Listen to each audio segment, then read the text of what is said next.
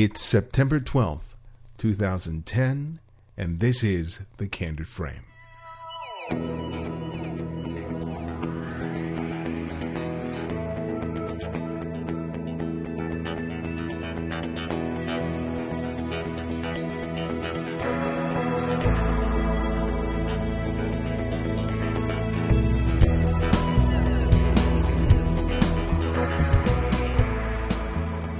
Welcome to another episode of the show.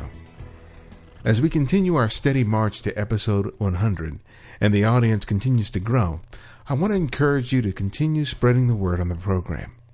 Whether it's a post or link on your own blog or tweet, or writing a review in the iTunes store, or even contributing a donation to the program, any and all gestures really help this show to reach the people it's intended for. Men and women who are passionate about photography.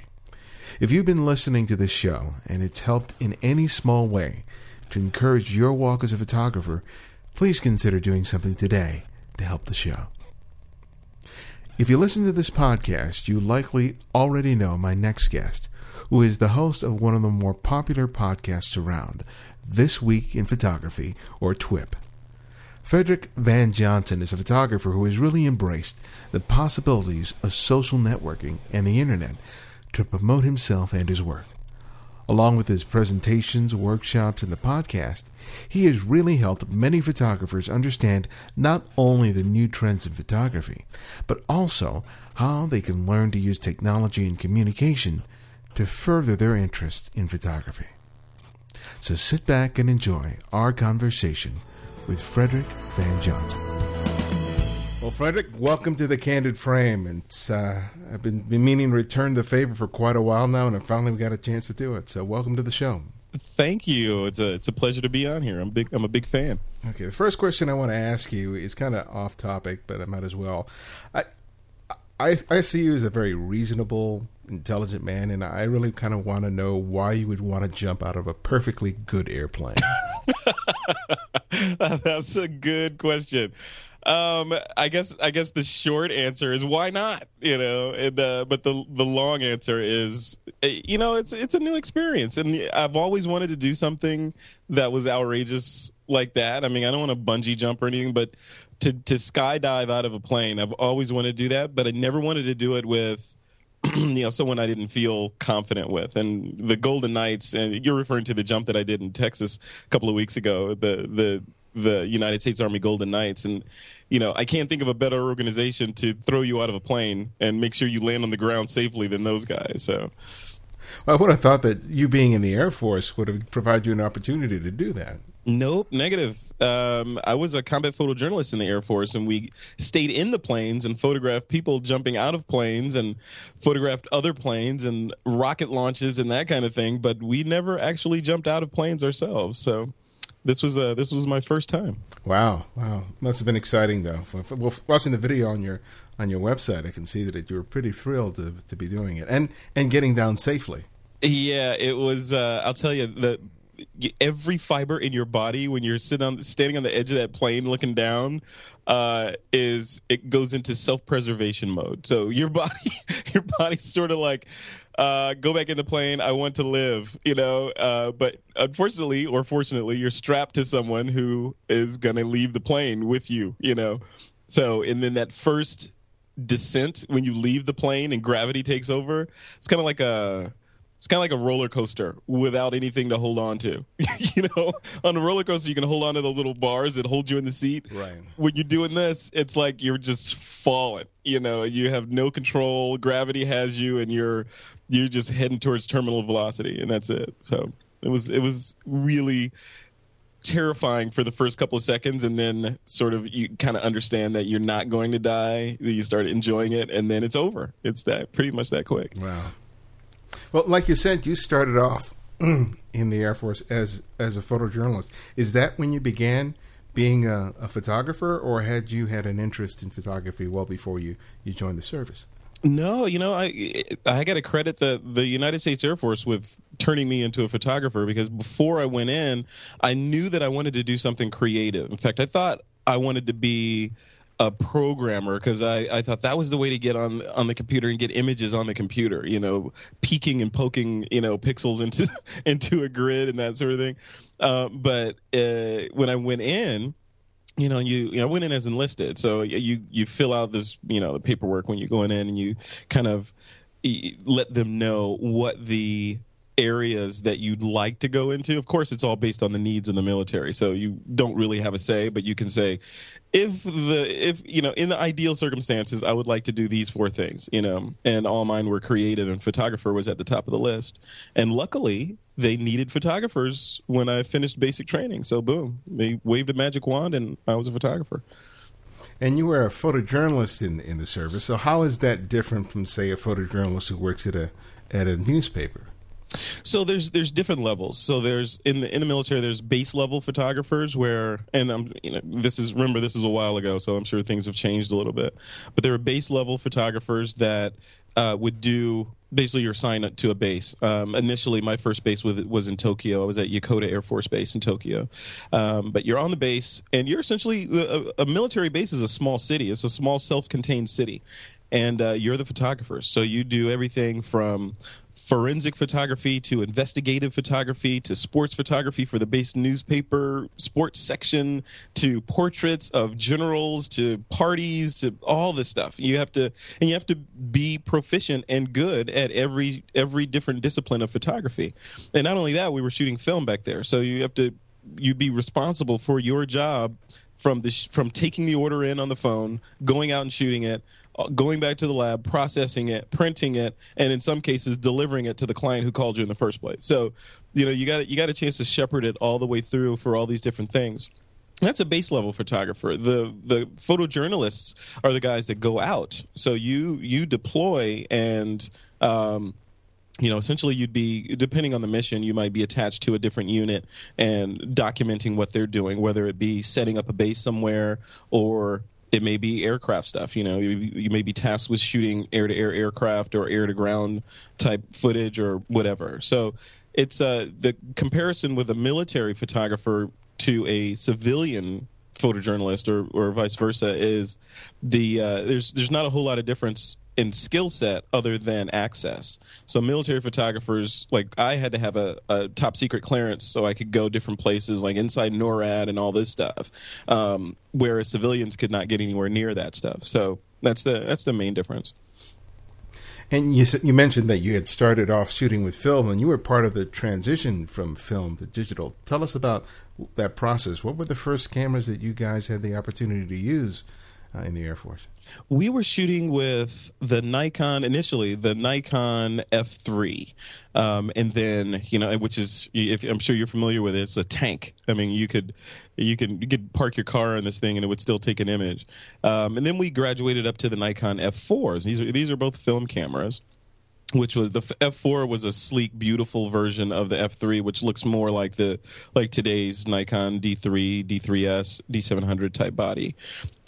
But when I was at Vandenberg Air Force Base, which is here, just about an hour north of Santa Barbara, we were all filmed down there. In fact, the graphic design lab was still doing paste up with X-Acto knives and that kind of stuff. We had just started getting Macintosh computers, and I know I'm dating myself severely here, but we just started getting Macintosh computers, and the first digital cameras that were on the market were the Nikon DCS. I think they were 420s, and essentially they were if you're a Nikon person, you'll remember the Nikon N8008, or in Japan they were known as the N801.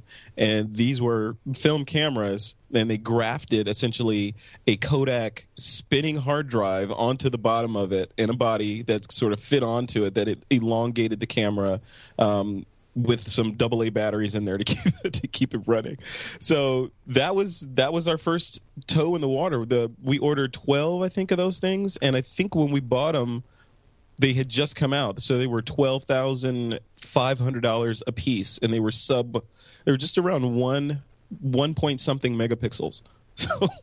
So that was and you could get, and with that, very next, you could take maybe 20, 30 pictures with that, and your battery be dead. So that was So we had to end up devising different ways to keep the power on and all this stuff, because you can't really be deployed shooting digital imagery and with a dead battery, and then you'd have to take multiple backs and all this stuff. There were no removable, so it was an interesting time. And now you fast forward to today, and I could shoot all day on my iPhone, or I could shoot all day on a point and shoot camera and get pictures that were far superior to anything that we cranked out of that $12,000 camera back then. And it's amazing because it's really not been that long ago that first camera came out. I mean, I remember, seeing it myself when it first came out, and it's not, it's not 50 years ago. It's only about 15, maybe 18 years ago at the most now. Yeah, and things have progressed so fast. I mean, just from film, from the film days, and how we're seeing these new magical cameras today that do all these in-camera processing tricks and panoramas and all this stuff inside the camera. That was literally, I mean, we had no idea that anything like that was coming. We were just concerned with how to make this image look like it wasn't digital. That was our main goal back then, with those little tiny, no pixel images that we were shooting, is how to make this image. How do we get some detail in that completely blown out highlight area there? Because there was no RAW, of course. It was all JPEG. So and we were using Photoshop version 1 or 2. So we were really early in the game, but. Definitely gave me some perspective and some appreciation for what we have to work with today. Well, you were given a unique opportunity to learn photography because you were having the opportunity to shoot practically everything. You were shooting the life of what happens in an Air Force base, which, as you mentioned, includes everything. Yeah. But what did you find yourself sort of gravitating to? What were some of the things that you really found that you really responded to in terms of photographing? You're right. On a military base, there's a whole lot of things to shoot. In Tokyo, of course, on the base, off the base, at Vandenberg, the second base I was stationed at, we were shooting ICBM test launches, and it's on the beach, so we're doing beach, all this stuff. So the one thing out of all those things that I had the opportunity to photograph that I love, and to this day I still gravitate towards, is people. Is shooting people, photographing people. But that capturing people, capturing emotion, shooting models, that kind of thing is what kind of gets me going. I love capturing expressions of people. I was telling a friend of mine, he's a landscape photographer, and he's doing. I think, was it Trey Ratcliffe I was talking to? It was someone, but he was talking about how he loves shooting landscapes and scenics and this sort of thing. And I was saying, yeah, I love that too, and I really appreciate that imagery. But every time I am in a situation like that, like I was at Yellowstone once, and I'm like, you know what? Yellowstone is great, but wouldn't it be great if I had a model to put in that scene in front of this geyser? That'd be great to have a model in that scene, or at Yosemite. It'd be great to have a model right there in front of El Capitan, that kind of thing. So it's just how your brain is wired, and mine is wired for shooting people, and I have fun retouching. And the other thing about shooting people for me is with a landscape, and I know people argue, but with a landscape, it's hard for me to get a shot that I don't feel like someone has gotten before. I know it's, you can be creative, you can do different perspectives and processing and all this stuff, but for when I'm looking at something like, say, for example, the Golden Gate Bridge up here in this area, every time I go to the Golden Gate Bridge, I'm taken aback by how beautiful it is and the architecture of it. And of course, the photographer in me is like, I have to shoot this thing, And then I come back with my camera. I'm like, okay, what can I do that has not been done before? And I envision this bubble around the bridge, in all directions, and every dot on that bubble, there was a photographer there at some point, whether it's in the air directly above it, or in the ocean, in the bay, shooting back at it, over on Alcatraz, shooting back towards the bridge. There's always, there's that's in the back of my mind. And then I think of it, and then, of course, and if you get a shot that you're happy with and it looks beautiful and it's perfect, you retouch it, you can hang it up and people can look at it and they love it, but that bridge is never going to say, "Hey, that's a great shot of me, thank you." Whereas whereas some shooting, if you shoot people, you shoot a model, for example, and you do a really good job on it and you're proud of it, you make a print and you hand it over to that person, they're going to cherish that thing, likely for the rest of their lives. So that's the jolt I get out of it. What do you think were what were some of the skills that you think that you learned during your time in the Air Force that really helped you become a better people photographer? Oh man, there's this one thing that sticks out in my head. We of course we get lots of training, in there, and various things to be aware of, whether it's water survival or air crew training, all this stuff. But in photography, I went through this training. We had to go through training every at these certain intervals. I went through this one class that we had in Denver, Colorado, for the Air Force, and part of the class was to break down your barriers of approaching people. And it was a really interesting, I still remember to this day, it was a really interesting experience, because they said, okay, here's a camera, here's a 36 exposure roll of E6 or of slide film, which has a very narrow latitude, which means very, very thin margin of error when you're shooting slide film. You have to shoot on manual, and here's a 50 millimeter lens, and go out and you have to bring back at least 12 or 13 head and shoulder shots with 50. So get out there, and you have to do it before, in the first part of the day. So, which of course the exercise was being able to approach people, explain to them who you were, have a conversation, take their picture, and be cognizant enough of the situation, or aware enough of the situation, to get the image, because you're shooting manual, so you have to understand what you're doing in the light and all that. And it wasn't like get out there and get 13 snapshots. It was get nice portraits of people out there on the streets of Denver, Colorado. So that one exercise, I think, beyond a lot of things that we learned, because everything else is technical and gear and all this stuff, but those kind of exercise, particularly that exercise, helped me understand how the camera, A, is your passport in a lot of ways into talking to people that you wouldn't otherwise get to talk to, and B, how just striking up a conversation with someone and breaking down those barriers of, who are you and what do you want from me, and being able to get that shot out of them, and have them feel good about it, and have you feel good, your own self feel good about it. That's pretty big. But back in the service, you were talking to other people in the service, so that there was it made it a little easier because you had sort of this umbrella in which you guys were all covered. How has that changed? How is that different than when you're out in the street, or you're out, and traveling, in terms of approaching people? Do you find that it's pretty much the same thing for you? You mean back then or right now? Right now. It is pretty much the same thing. Like, going back to that one exercise that we did with the 50, that was, we were in civilian clothes, so no one knew who we were. It was just some kids on the street taking photos of different people. But how that sort of translates to today is, I guess, it may be an artifact of me getting older as well. I'm much more at ease with people, and I'm able to approach people, especially if I have my D3 with me. If people know that I'm actually a real photographer, because you have an SLR, of course, a digital SLR. But I'm just much more today approaching people to photograph them, whether it's in person, online, or whatever. It's easier because I'm much more confident as a photographer. I know what I'm doing. I know that I'm going to. Unless something drastic happens, I'm probably going to get a decent shot that they'll be happy with.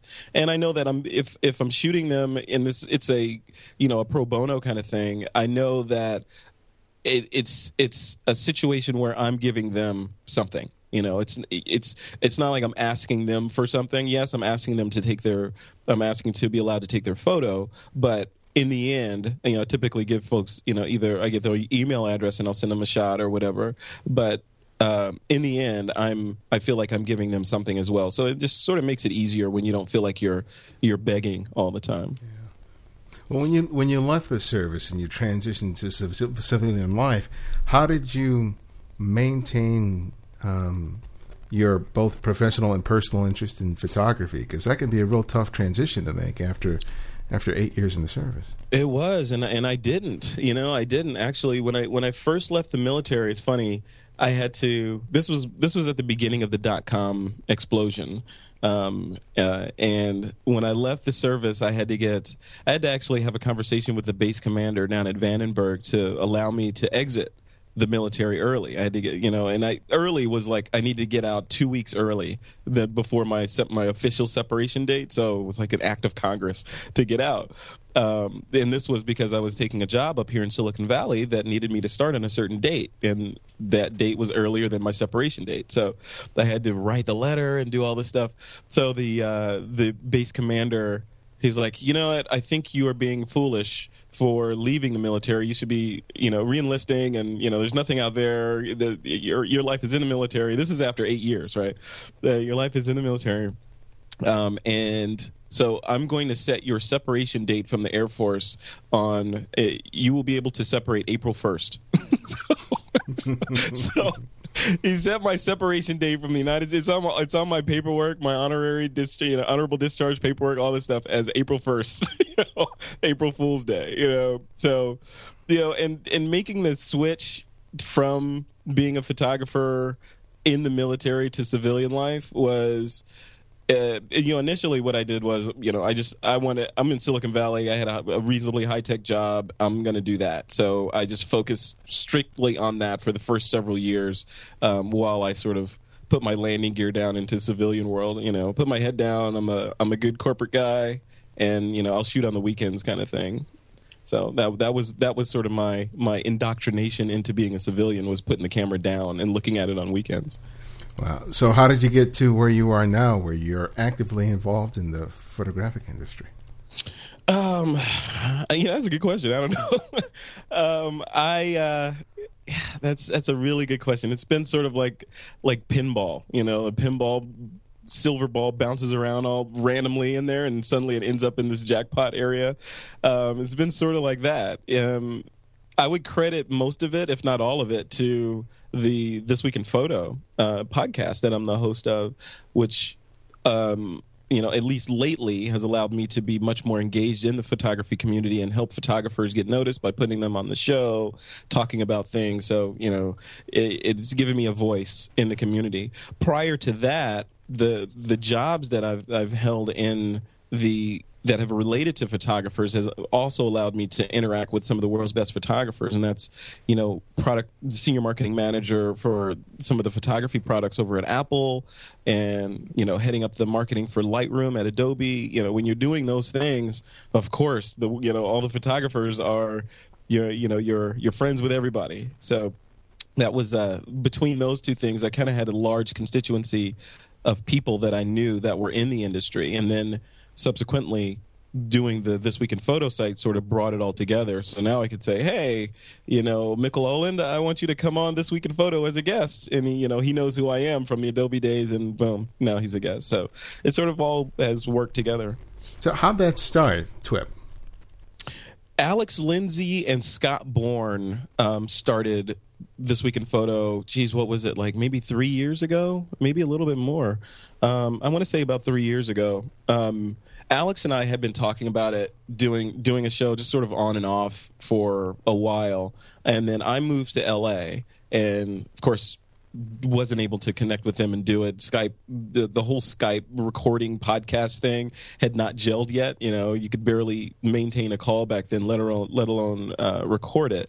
So Alex and Scott got together and said, okay, let's make this thing happen. And they built it. They put this thing together from the ground up and launched it. And Scott has a huge radio background, so he brought that to the mix. Alex is a media monster. He knows everything about anything technology. And of course, Scott Bourne is also a really crazy good photographer as well. So he was able to bring that and actually legitimize the show by having a real photographer on there. And then they brought on a couple of people like Ron Brinkman, who's now a regular on the show, and Steve Simon as well. Again, a real photojournalist on the show.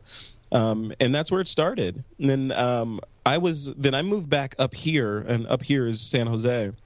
I moved back up here and joined Adobe, and I started guesting on the show, as a regular kind of guest co-host with them. So I'm like, okay, I'm back now, but I couldn't do it. I couldn't host, or I couldn't be too engaged in the show because I had a corporate job, A, and B, my corporate job was a product that a lot of photographers use, so which biased me, of course. So Adobe would come out with a new release of Lightroom, and made everything uncomfortable because, A, on the one hand, you want to tell everybody about it, but on the other hand, you don't want to seem like a shill telling everybody about it because you have this voice. And then, on the third hand, if there's a third hand, the folks at Apple weren't, they didn't have a presence on the show, so it wasn't really fair to them that this guy from Lightroom has this huge voice and influence over all these photographers, and they didn't. So, it's kind of made it a weird situation until Adobe had their first round of layoffs in which they cut me. So suddenly I had wings, Suddenly I had wings, and ironically at the time, they were making the shifts around of who's going to host and all this stuff, and Alex and Scott asked me if I'd be interested in coming over there and taking the reins, and I did, and here we are. It's funny how those opportunities that when you get laid off, it can seem like it can be a real dark time, and then a couple of years later, you have the perspective of that really was a blessing for you. Absolutely, I mean, absolutely. I'll tell you, my entire career, from the Air Force, and I mentioned before, we were using Photoshop back in the beginning of time, and we were using, I think the computers we were running it on were the Quadra 950s, if you remember those machines. Oh, yeah. Yeah, and so I've had this affinity for Adobe as a creative since forever, right? So, and then I'm a photographer as well at my DNA. So being able to go to a company like Adobe and be the guy in charge of their professional photography software was, it was unreal. And Adobe's an amazing company just in terms of benefits and, they have those big ivory towers and all this stuff, right? So I'm just, it was just an awesome place to be as a photographer. There were some negatives, of course, because one of the parallels or one of the analogies I drew was it's kind of like, you're a photographer, of course, but it's almost like an artist that's working in the paintbrush factory and selling paintbrushes to other artists to go out and do cool things. So you never get to go out and do anything cool. But that, all that aside, it was an amazing experience. So when the layoff happened, it was, I don't want to say it was crushing, but it was sort of, he kind of put me in the position of, wow, okay, well, that was the one job that I kind of wanted ever. And, and now I'm not doing anything with that, so we're with that company. So what next? And it kind of put me in the mindset of, not so much negative towards corporate America, because corporations are awesome. They're designed to do good things for people, generate revenue, yada, yada, yada, all that stuff. But it shifted my mindset away from being, okay, I'm going to join this company and be with it until the end of time, to more of, I'm going to join this company. If I join a company, I'm going to give them 110% and knock it out of the park with them. But I'm also going to build my personal brand, and so that I'm not, I have some conversations with friends of mine at Apple, and they are, Apple has this very clouded sort of policy in terms of, or, black umbrella in terms of employees blogging or Twittering, and, for good reason. But I tell them, when you leave the company, because they've sort of neutered your social media powers there, when you leave and they hand you back your social media powers, you're not going to have a voice at all. And that's what I decided to do when I left Adobe, was to concentrate fully on building my personal brand and letting people know who I am, and distancing my personal brand from any company, so that it wasn't, not that I don't want to join and be a part of a company, but I don't want my name to be synonymous with a corporation. It could be Frederick Van is working for this company, but I didn't want it to be like, oh, Frederick Van, yeah, he's the fill in the blank guy. He's the Adobe guy. Oh, he's the Apple guy. He's the, and then when you're no longer the Apple guy, you're just the guy, right? Yeah. So it just made sense to me to sort of build up your build up my social media, Facebook, Twitter, blog, the podcasting, all that stuff, so that now I'm a voice. I also have a brand, and if I choose to join another company, and then it becomes, I'm not only am I bringing myself and my skill sets and my marketing acumen and all that stuff with me, but I'm also bringing a voice, because now I have a relatively loud voice that I can message with. So what's the Frederick Van Johnson brand? What is that all encapsulating now? Well, right now it's This Week in Photo, which is the kind of the front of it. About to launch another property. So what I wanted to do was, photography. I feel like I have some forward momentum there. On the marketing side, I have forward momentum in corporate America. So I can do that with my eyes closed, and I love that stuff. But what I wanted to do was also build a non-corporate America version of the marketing side, or the internet marketing side of Frederick Van. So we're just about to launch a small company called Media Bytes, which is a marketing company for folks like, basically it's marketing for people like me, like a photographer who needs to get the word out about his services, or any other creative that needs to get the word out about their services. They would engage Media Byte services. So that's another sort of, quiver or arrow in my quiver, with This Week in Photo sitting right next to it. And then frederickvan.com is my personal blog, which is where I'm just about to revamp that, actually. And now that This Week in Photo has been redesigned, I'm going to kind of focus frederickvan.com more on being a blog again, and more about me ranting about different things and reviewing different pieces of whatever I'm playing with, whether it's photography related or not. So that's, between those three presences, and then, of course, all the social media things like Twitter and Facebook and all that, and that's sort of my universe. From your perspective, you have the opportunity to really kind of get all views in terms of what's happening in terms of photography today. And I'm really interested to hear your perspective in terms of what you just talked about in terms of branding, particularly in respect to photographers getting their work out there. And this is whether you're a professional photographer or whether you're, an enthusiast who wants their work to be not just sold, but maybe exhibited. What do you think some of the things are that people are not focusing enough on?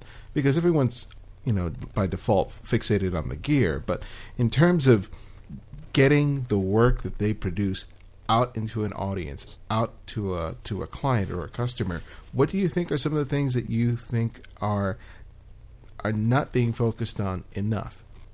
That's a great question. I think photographers, and of course I'm generalizing because everybody's different, but a lot of photographers that I speak to are not clear on who they want to be speaking to. For example, some wedding photographers that I know, they'll have a really nice blog and they'll put pictures of different shoots that they did on the blog, or, they'll write an article about whatever, something for another photographer, a tip or technique or something like that. And so I say, okay, you're a wedding photographer. Who is your target audience? Who are you speaking to? Well, and what's your end goal? And they'll say, well, I'm speaking to brides. I'm trying to get more clients, and I'm trying to, expand my client list. So then why are you putting photos on your blog of different things or why is the voice of your blog targeted at other photographers? And I don't understand, or they're like, I don't understand how to make that shift.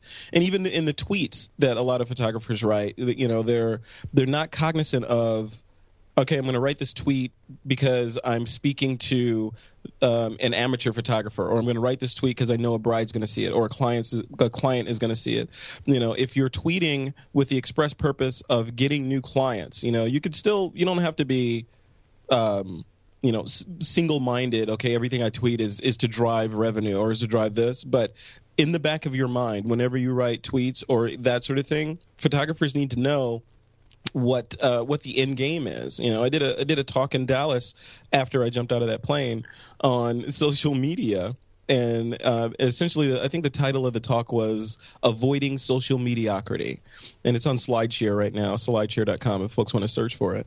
But basically did this talk on how in order to reach an audience, you have to know who your audience is, and you have to focus and talk to them. And not only do you need to know who your audience is, you need to know what your end goal is, because it could be, and I think one of the slides I had in there, are you looking to make comrades or customers? Are you trying to build the world's largest Facebook following and Twitter list, or are you using Twitter and Facebook to drive an email list that you will later monetize as or send out things to your ebook on how to build Lightroom presets? So it's the bottom line is photographers need to sort of sit back and take assessment of who they are trying to talk to and what they're trying to do, and of course have a presence to drive people to, which is a blog or something like that.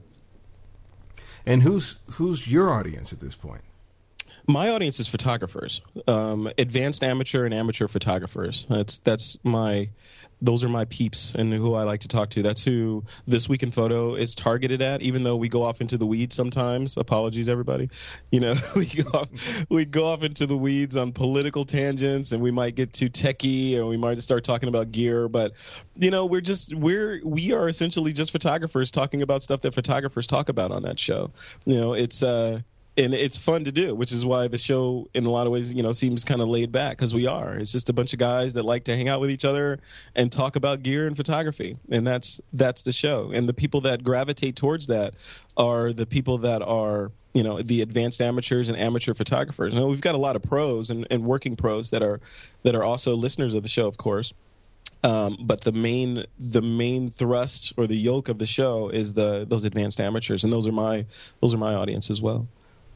How has your own photography changed as a result of your involvement, not only with TWIP, but with all the photographers and educators that you've had an opportunity to be with over the last couple of years? I'll say there's two answers to that.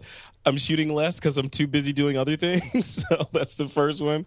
But my photography has changed. My eyes are opened a lot more. For example, Trey Radcliffe, who's kind of hung his hat on doing HDR photography, is a friend of mine. And, I talked to him, and he hasn't been shooting all that long. He just got bitten by the photography bug and started cranking out all this great work. And he understands social media inside and out and blogging, and, just built his name, basically overnight. If you go back 5, 6, 7, 8 years, there's no Trey Radcliffe. And you go today and do a Google for Stuck in Customs or Trey Radcliffe, and he's all over the place. So Trey has changed me from a photography, my thinking from a photography standpoint of just, how to look at something and glom onto one particular technique and then push it forward. So I love that about the stuff that he does. And then the other piece of Trey, and David Duchemin as well, is another friend of mine. David Duchemin runs Craft and Vision and his personal site, but both Trey and David are examples, I think, of next generation photographers in terms of they are very capable of and very knowledgeable about their art.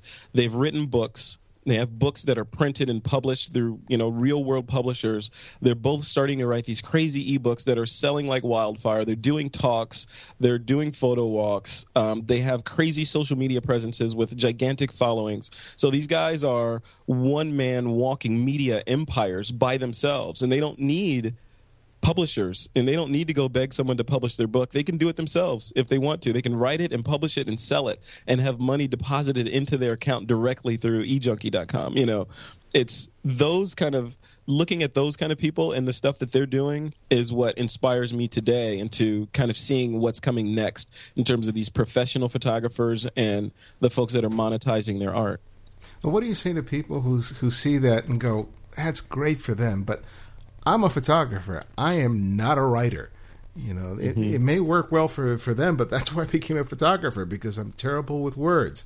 What do you say to that person who feels like if writing is not natural to them, that they're going to be left behind? Is that the reality of it? No, I don't think so at all, because we're in a multimedia era. I mean, you don't have to write. People make fortunes and get by just being on Flickr. Look at Rebecca.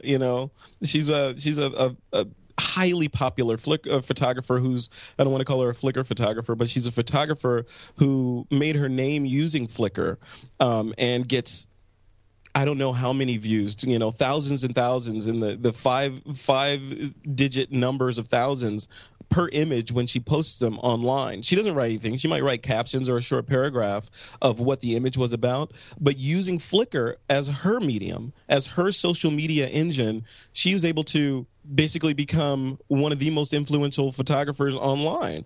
Using that. So she's even got I think she got a Toyota, or I can't remember the car company, but she was able to sign an ad campaign by virtue of her work on Flickr. And that kind of stuff. You don't have to be a writer. You don't have to be blogging. You don't have to be on have a podcast. You can use whatever tool fits you best. It could be Twitter. It could be Facebook. It could be YouTube. It could be your blog, whatever. And I think the point for photographers is you have to be doing something. If a tree falls in the forest, does it make a sound? If you shoot images and leave them on your hard drive and no one sees them, what's the point of shooting those images? So people, share them with people. You have this amazing opportunity today to get your work out in front of gazillions of people and get their feedback, some good, some bad, but you can still get that feedback.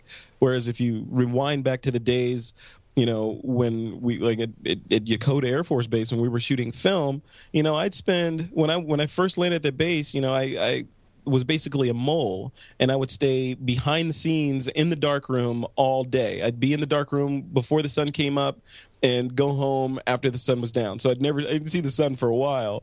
But you'd be in there and you'd be toiling away to get the perfect print, right? Dodging and burning and doing all this, and okay, it's perfect, and you finally get that print, and then maybe 20 if people see it, if you're lucky, and that's it. That was then. Today, I can go out and take photos with my iPhone or with my D700 or whatever, tweak them, make them look great, post them on Flickr, send out a tweet, and suddenly thousands of people have seen it and commented on it, just like that, which makes me a better photographer, because then they'll say things like, wow, Frederick, that's great, but have you heard of focus? Or, or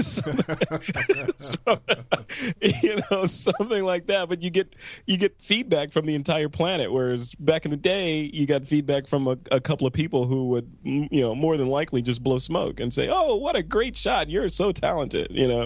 Today we have much more flexibility. Yeah, you can't be shy about putting your work out there. I mean, a lot of people are very nervous about getting rejected or getting criticism, but just to put it right flatly, you have to get over that. Otherwise, your work is going to be relegated to a hard drive.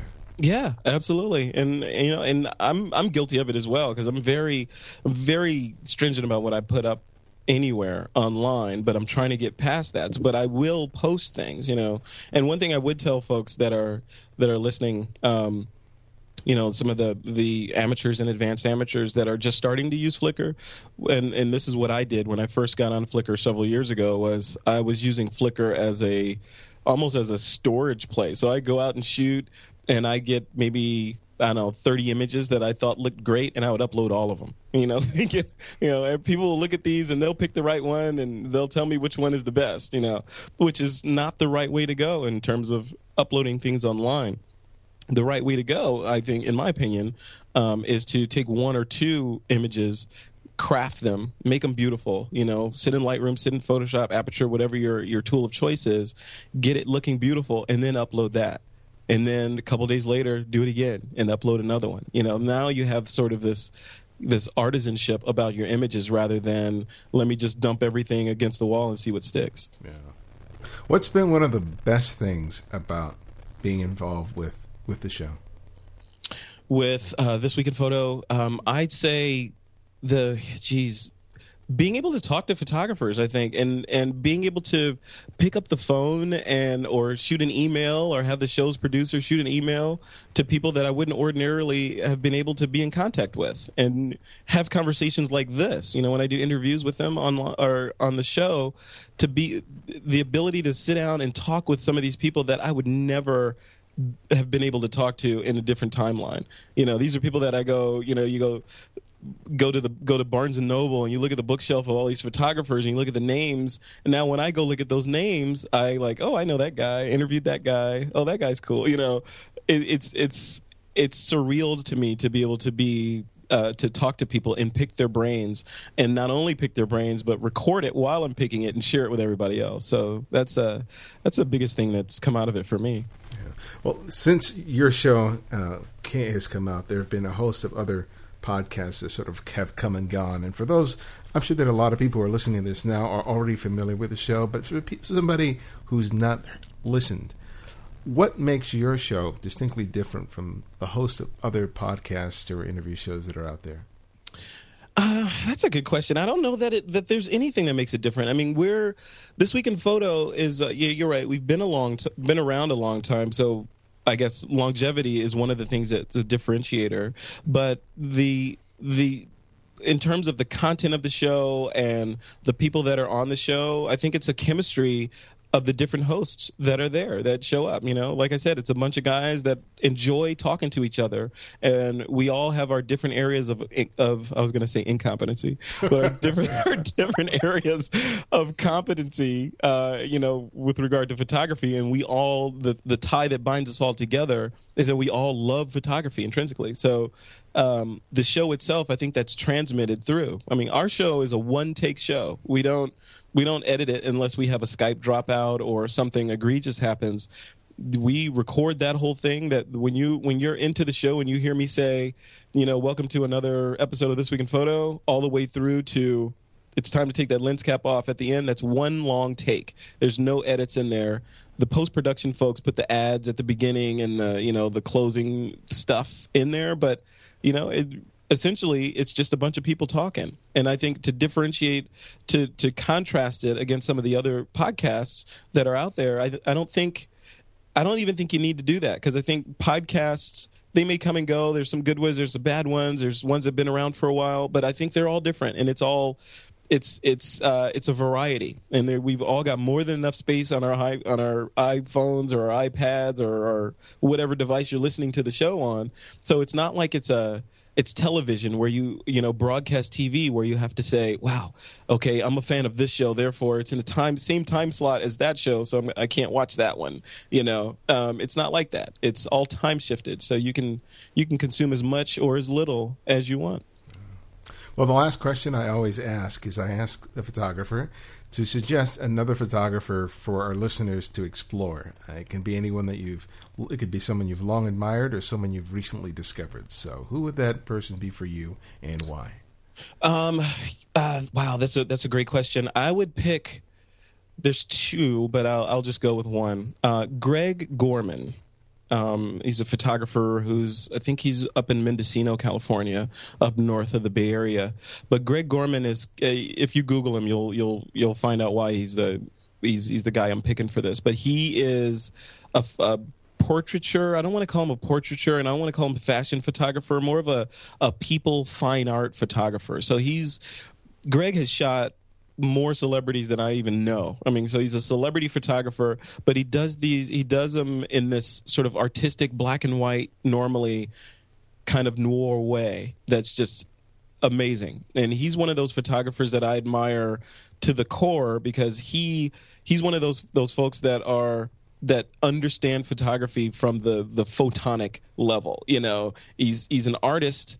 So he has the artist's eye. He knows what he wants. He can direct a crew. He can get everything done. He can pose his model and all that. But better than that, he understands fundamentally, exposure, compensation, all that magic, and it all just works together. And you see him work, it just looks magic. He's one of those photographers where it's like, okay, why is he posing that person like this? And then later you see the image and you're like, oh, okay, that's cool. So I would put Greg Gorman at the top of my list. Well, he's a great suggestion. I actually interviewed him last year. So for those listeners, I'll be providing a link to that interview so you can listen to it as soon as you finish this conversation with Frederick. Awesome. But Frederick, thanks again. It was I'm really happy that we finally had a chance to have you on my show. Thank you. I mean, I've been a fan of your show for a long time, and it's an honor to be on. Thank you. Thanks for joining me again. If you have any comments or suggestions, please send me an email at thecandidframe@gmail.com or post a message on the blog at thecandidframe.com. You can also follow us on Twitter, Facebook, or Flickr, Links to each can be found on the website. Till next time, this is Ibarian X Perello, and this is The Candid Frame.